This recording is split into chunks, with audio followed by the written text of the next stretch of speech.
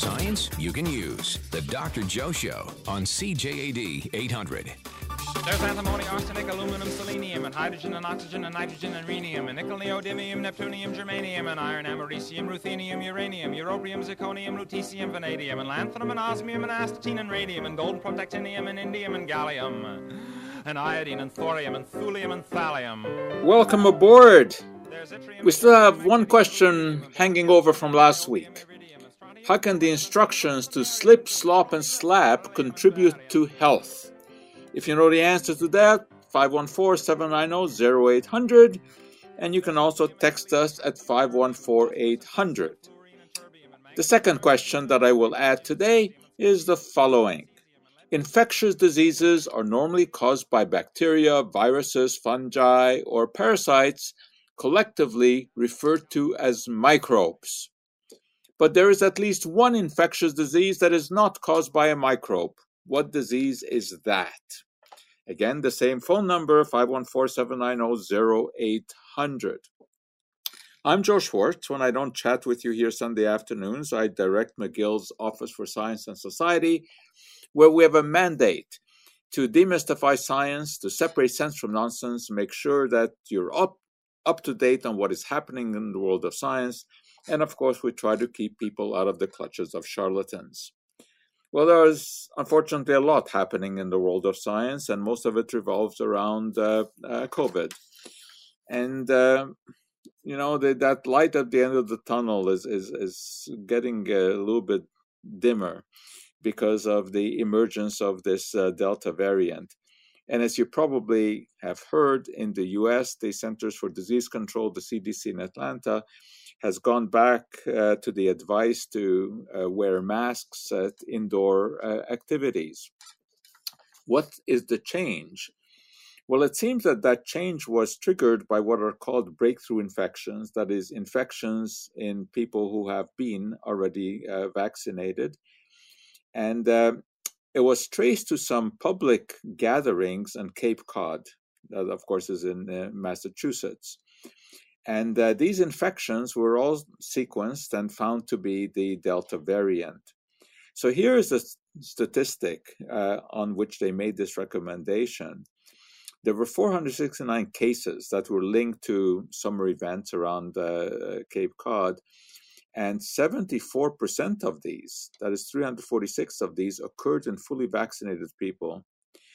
And many of these were symptomatic, although generally not all that serious. There were 5 hospitalizations, and some of these were fully vaccinated, but there were no deaths. And it turns out that, the Delta variant is just sweeping not only across Cape Cod, but across the country. And while certainly the vaccine does protect against it to a significant extent, in that it is keeping most people out of the hospital, nevertheless, it is becoming quite worrisome.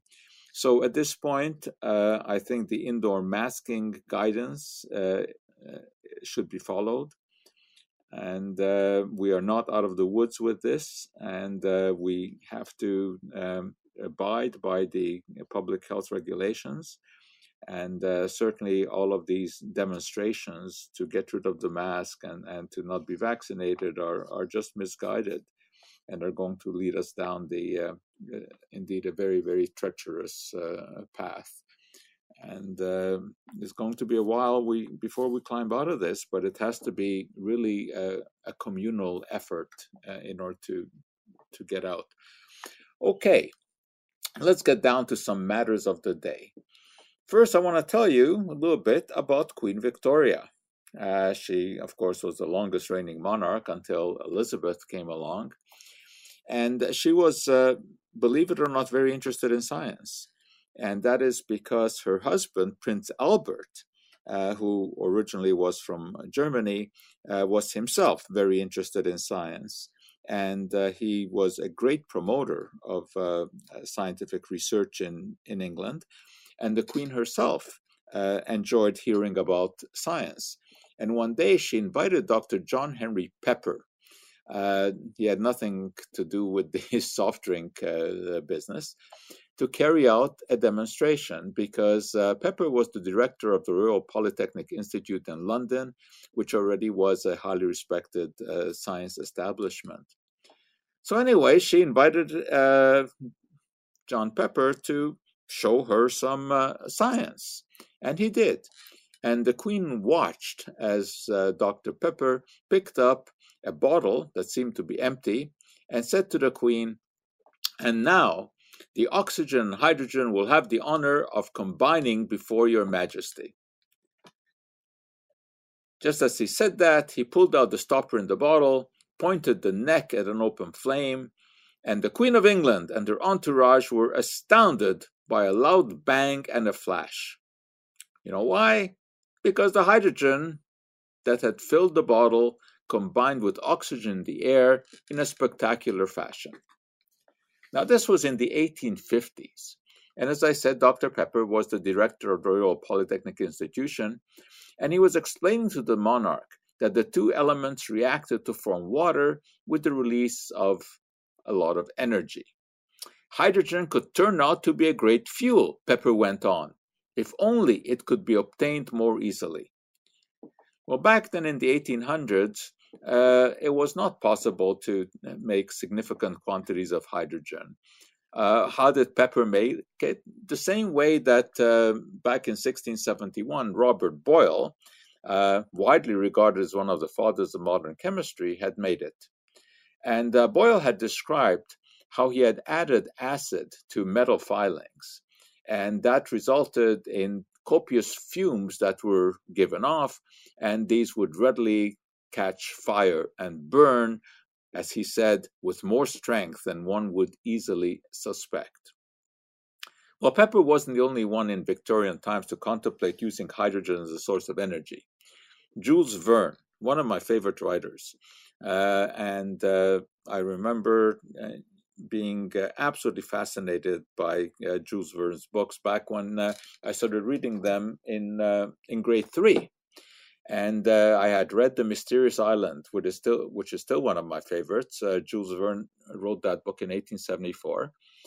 And it was about people being shipwrecked on an island after their balloon in which they had traveling was caught by the wind, and they crashed on a deserted island. And one of the shipwrecked people is an engineer who speculates, quote, "Water will one day be employed as fuel, and the hydrogen and oxygen which constitute it, used singly or together, will furnish an inexhaustible source of heat and light." That was Jules Verne in 1874.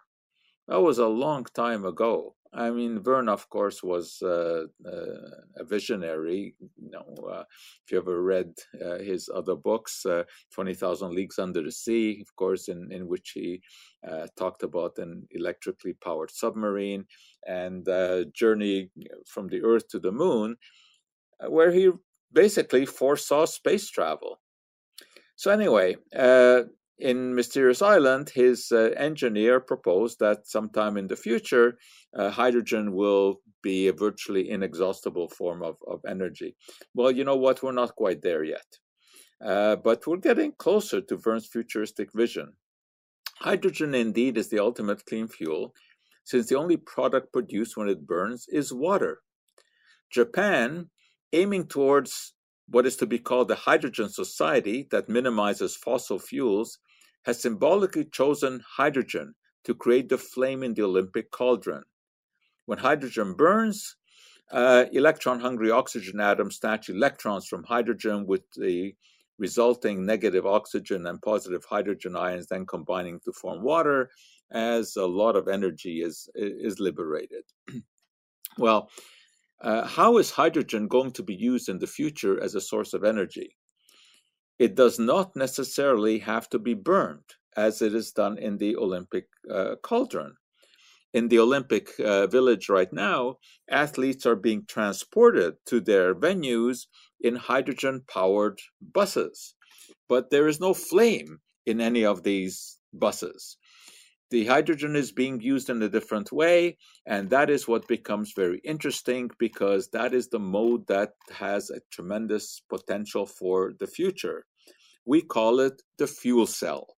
So I want to describe that to you. I want to tell you how hydrogen may be used in a fuel cell. But before we do that, we've got to take a bit of a break. You're listening to the Dr. Joe Show, and we'll be right back after we check what is happening out there in traffic. Your source when you need answers. The Dr. Joe Show on CJAD 800.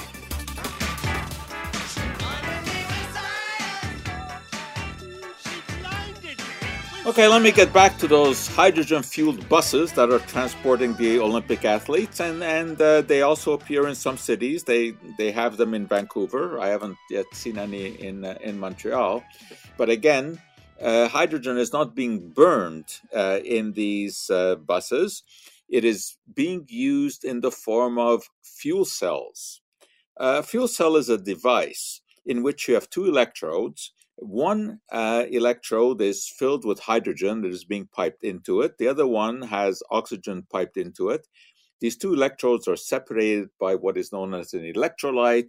That's a solution through which ions can travel. Anyway, to make a long story short, the oxygen is able to take electrons away from the hydrogen that flows through an external circuit.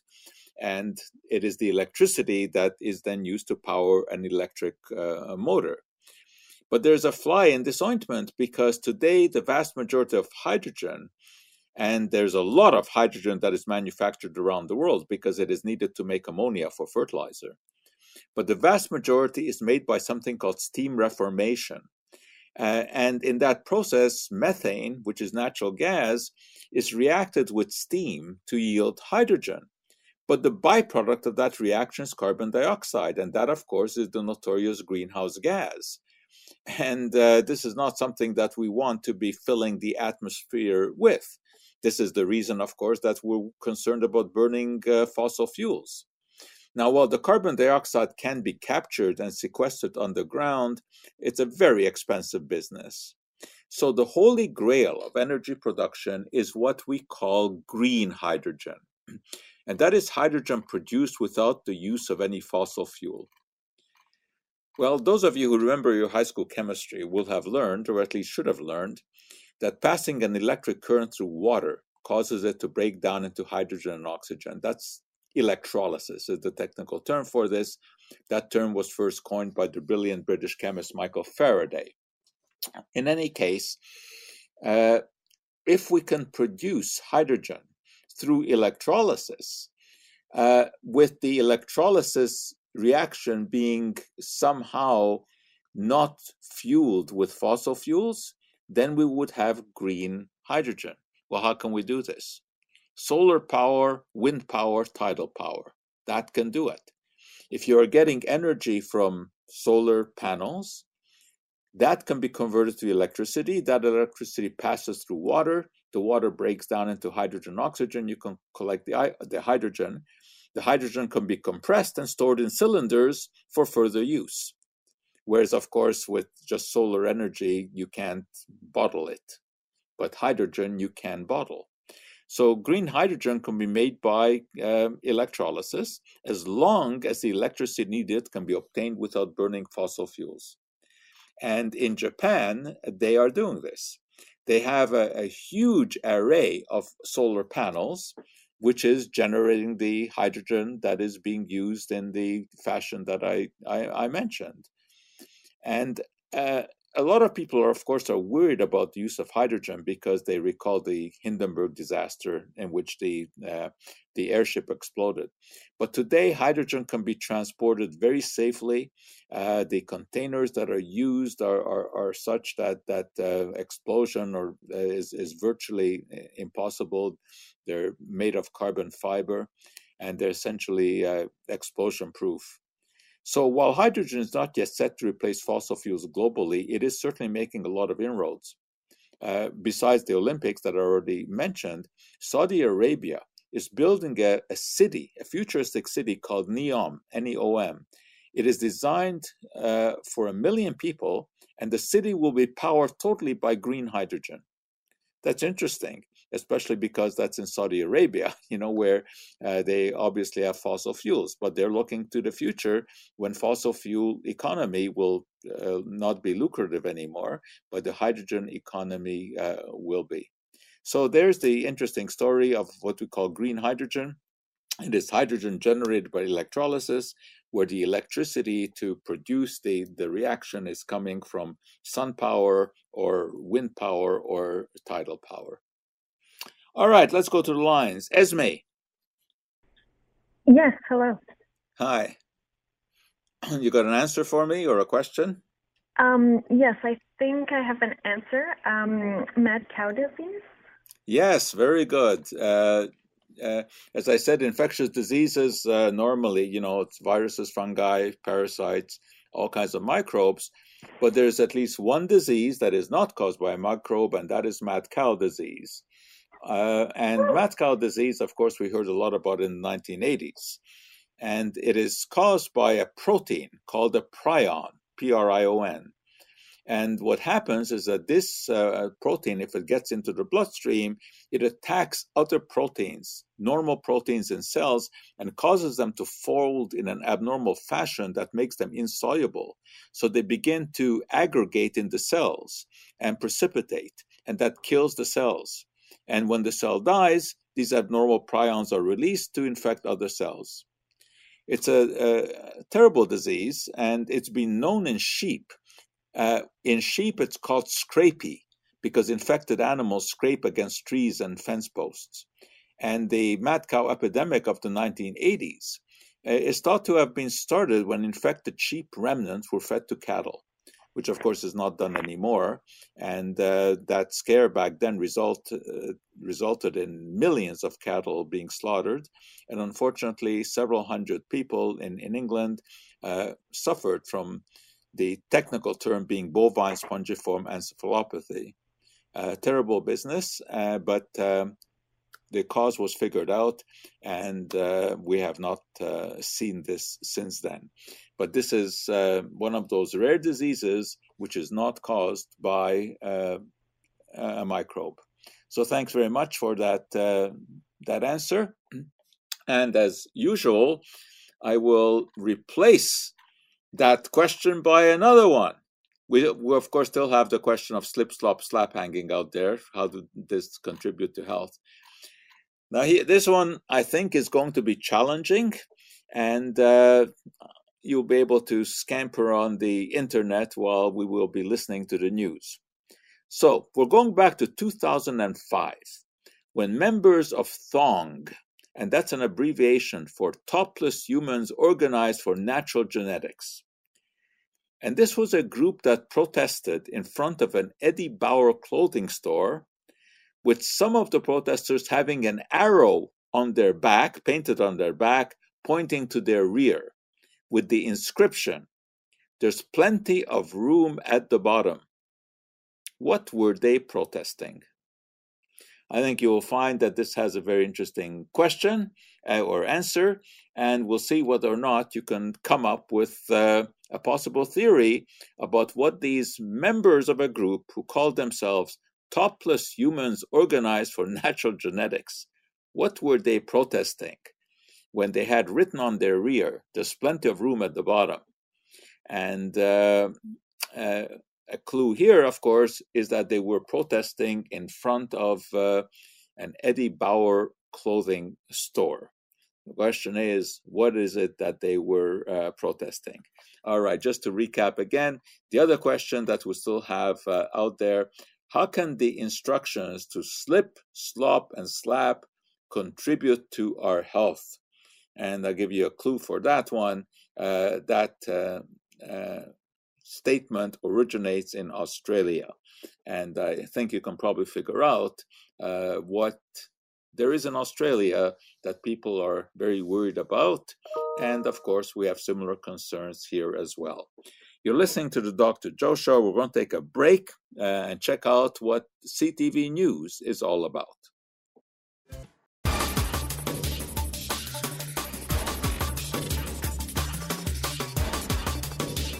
life's everyday mysteries solved. The Dr. Joe Show on CJAD 800. Do you look upon the universe with wonder in your eyes? Do you tingle with attention when you're taken by surprise? If a problem should perplex you, does it put your brain in gear? Then you're ready for adventure on the science frontier. I had a text message. Gio wants to know, how come we're celebrating travel to space as a form of entertainment for the rich? If our planet is on the verge of climate catastrophe, should we not stop these activities that expand enormous amounts of fossil fuels for the sole purpose of pleasure? Well, they do not expend enormous amounts of fossil fuels.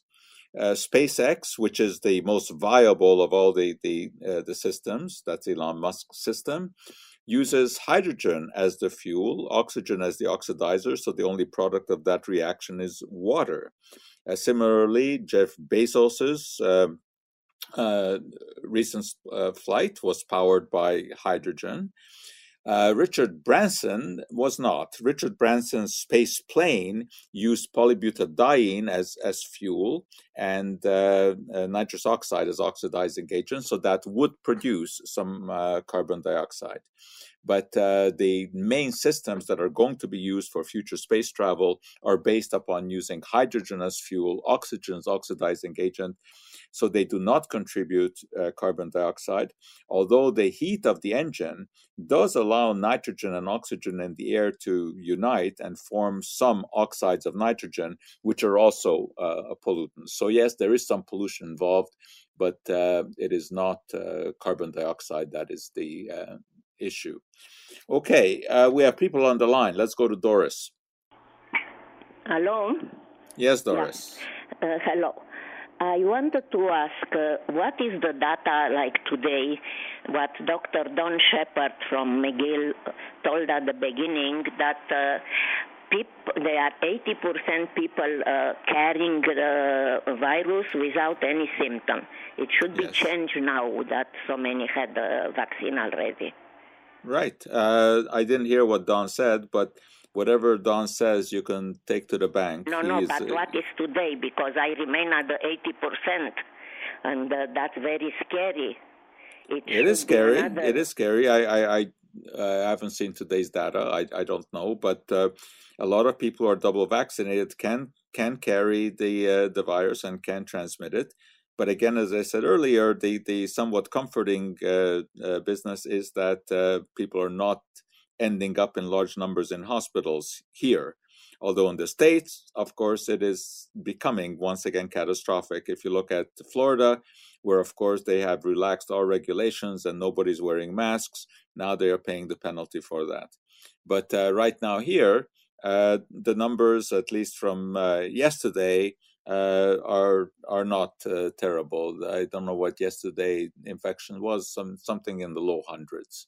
So, of course, we should be wearing masks in stores and in indoor environments, but I don't think we need to panic yet here. But we need to certainly, pay attention to public health and advice.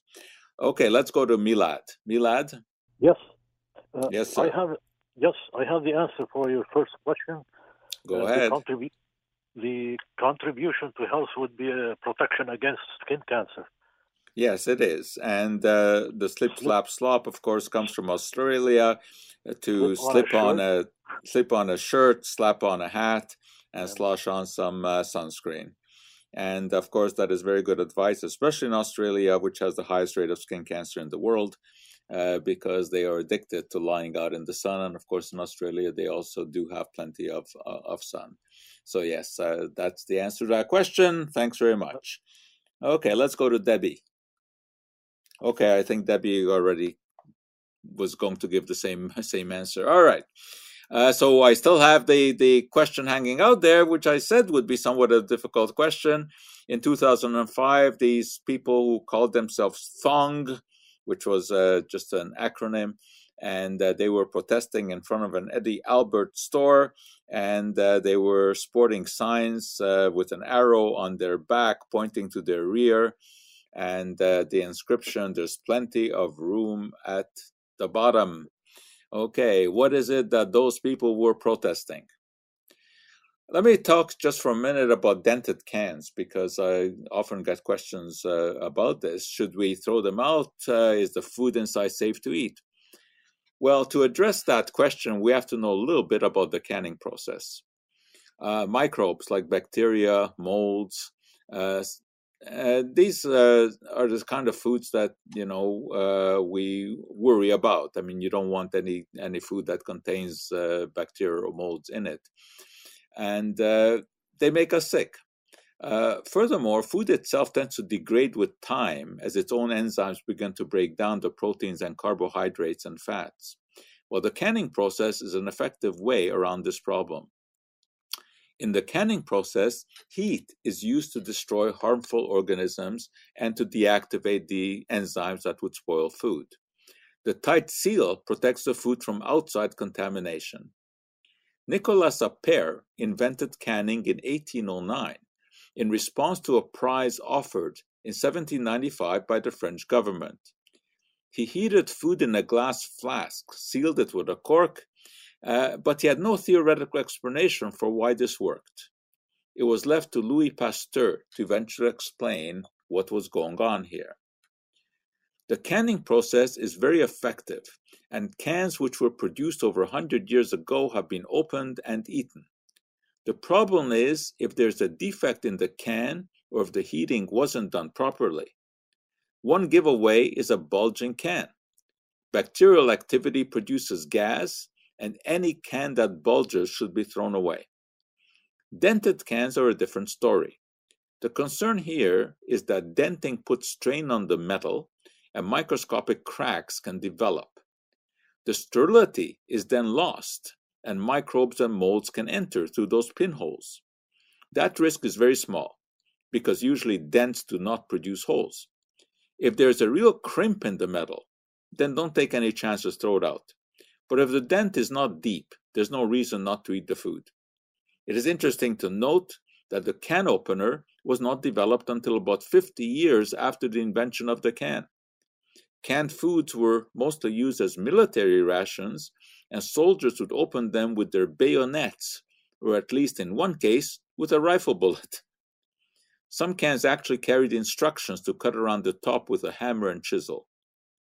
Thank goodness we don't have to do that anymore. In 1870, William Lyman invented the cutting wheel type of can opener and changed the dietary habits of the world. And as I said, it was Louis Pasteur who explained what was going on, that it was bacterial contamination in the food that could possibly produce toxins and produce gases that would make the can bulge. The downside of canned foods is that they generally tend to be very high in salt. These are highly processed foods, so always check the amount of sodium that is in the canned foods. And I told you last time the kind of numbers that we should be looking at. Generally, the official guidance is that we should be consuming less than 2,300 milligrams of sodium a day, but many authorities think that is a little bit high. And 1,500 is a better target. Now, you may think that you're not eating a lot of canned food, and that may be the case if you don't buy canned food, but you are still eating it. Because if you go and have a pizza, the tomato sauce undoubtedly came from a can. And in many, many cases, processed foods contain ingredients that were originally stored in cans. Now, why would that be a concern, aside from the sodium content?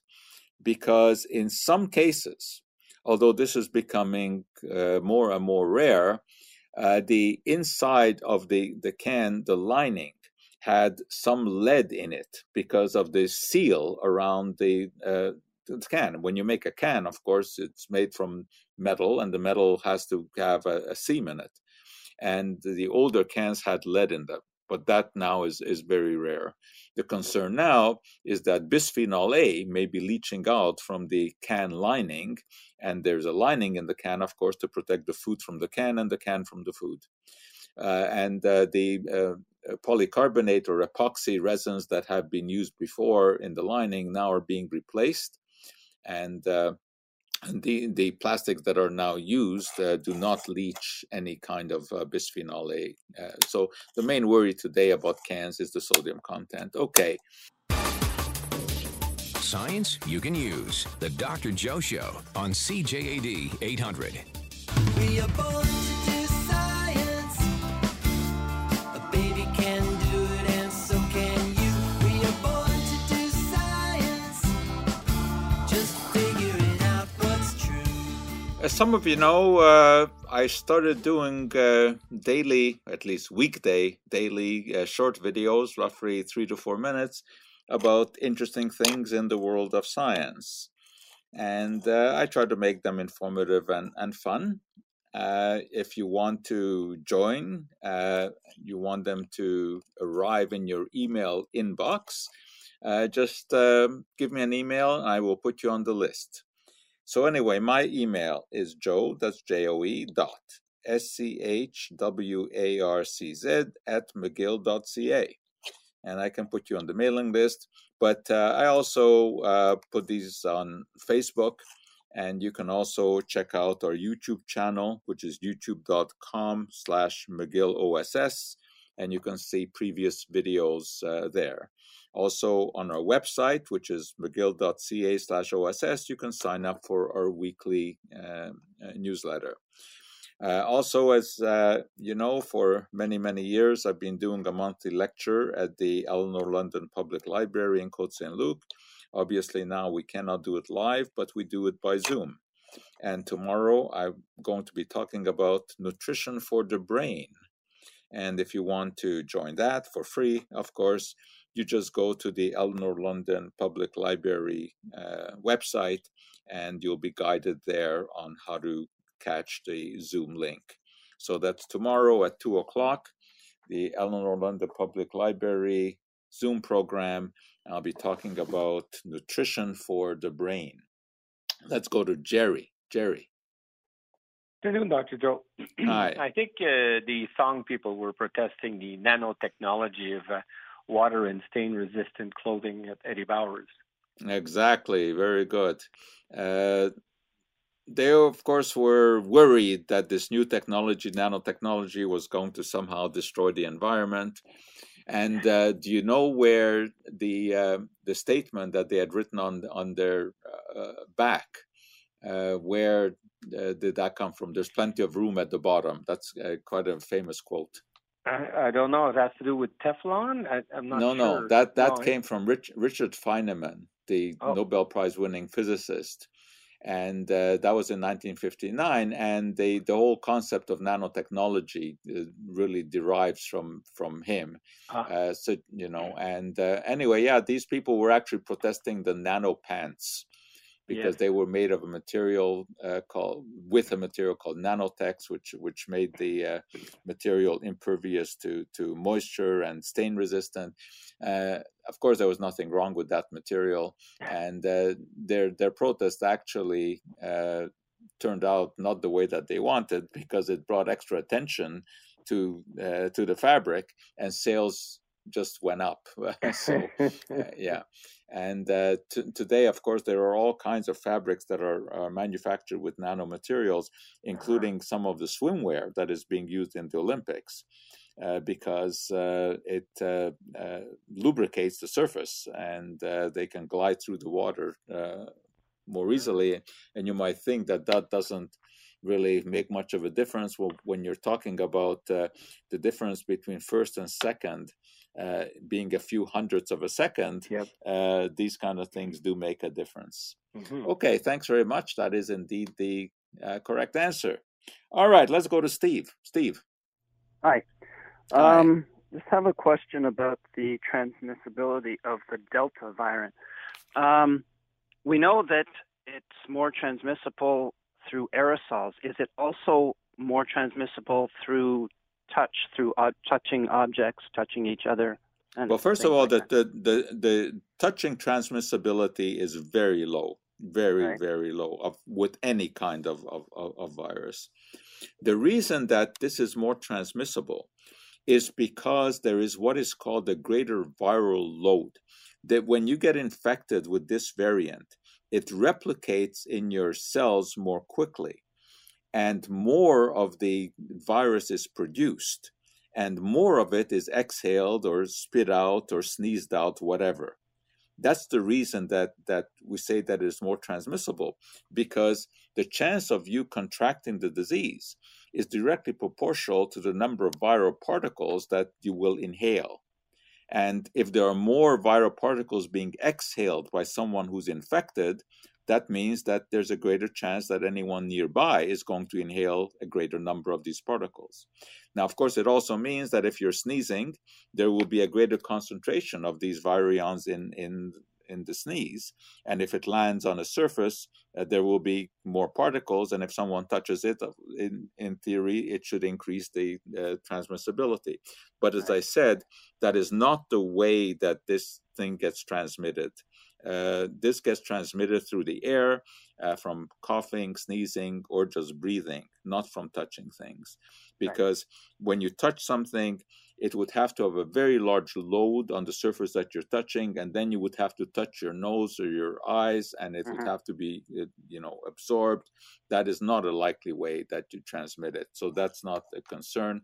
But the Delta is a concern because you are just releasing more viral particles, which means, as you know, the dose makes the poison. Here, the dose is bigger, so the chance of infection is greater. So we have to be careful. Obviously, wearing the mask reduces the amount of virus particles that get into the air from your mouth or from your nose. We have to be more careful than the people in Florida. Yes. And in Louisiana, yesterday I was listening to a news report where in New Orleans, if you were calling for an ambulance, they were saying none available because the hospitalizations there are increasing at such a rate. So, the Americans are not doing this properly. And the anti-mask activity and the anti-vaccine activity is scary, the extent to which that is happening in the U.S. Anyway, let's be careful here. All right. Thanks very much for the call. So once again, we are running out of time here. The hour just seems to fly by. But I think we learned a few things. You learned something about the hydrogen economy.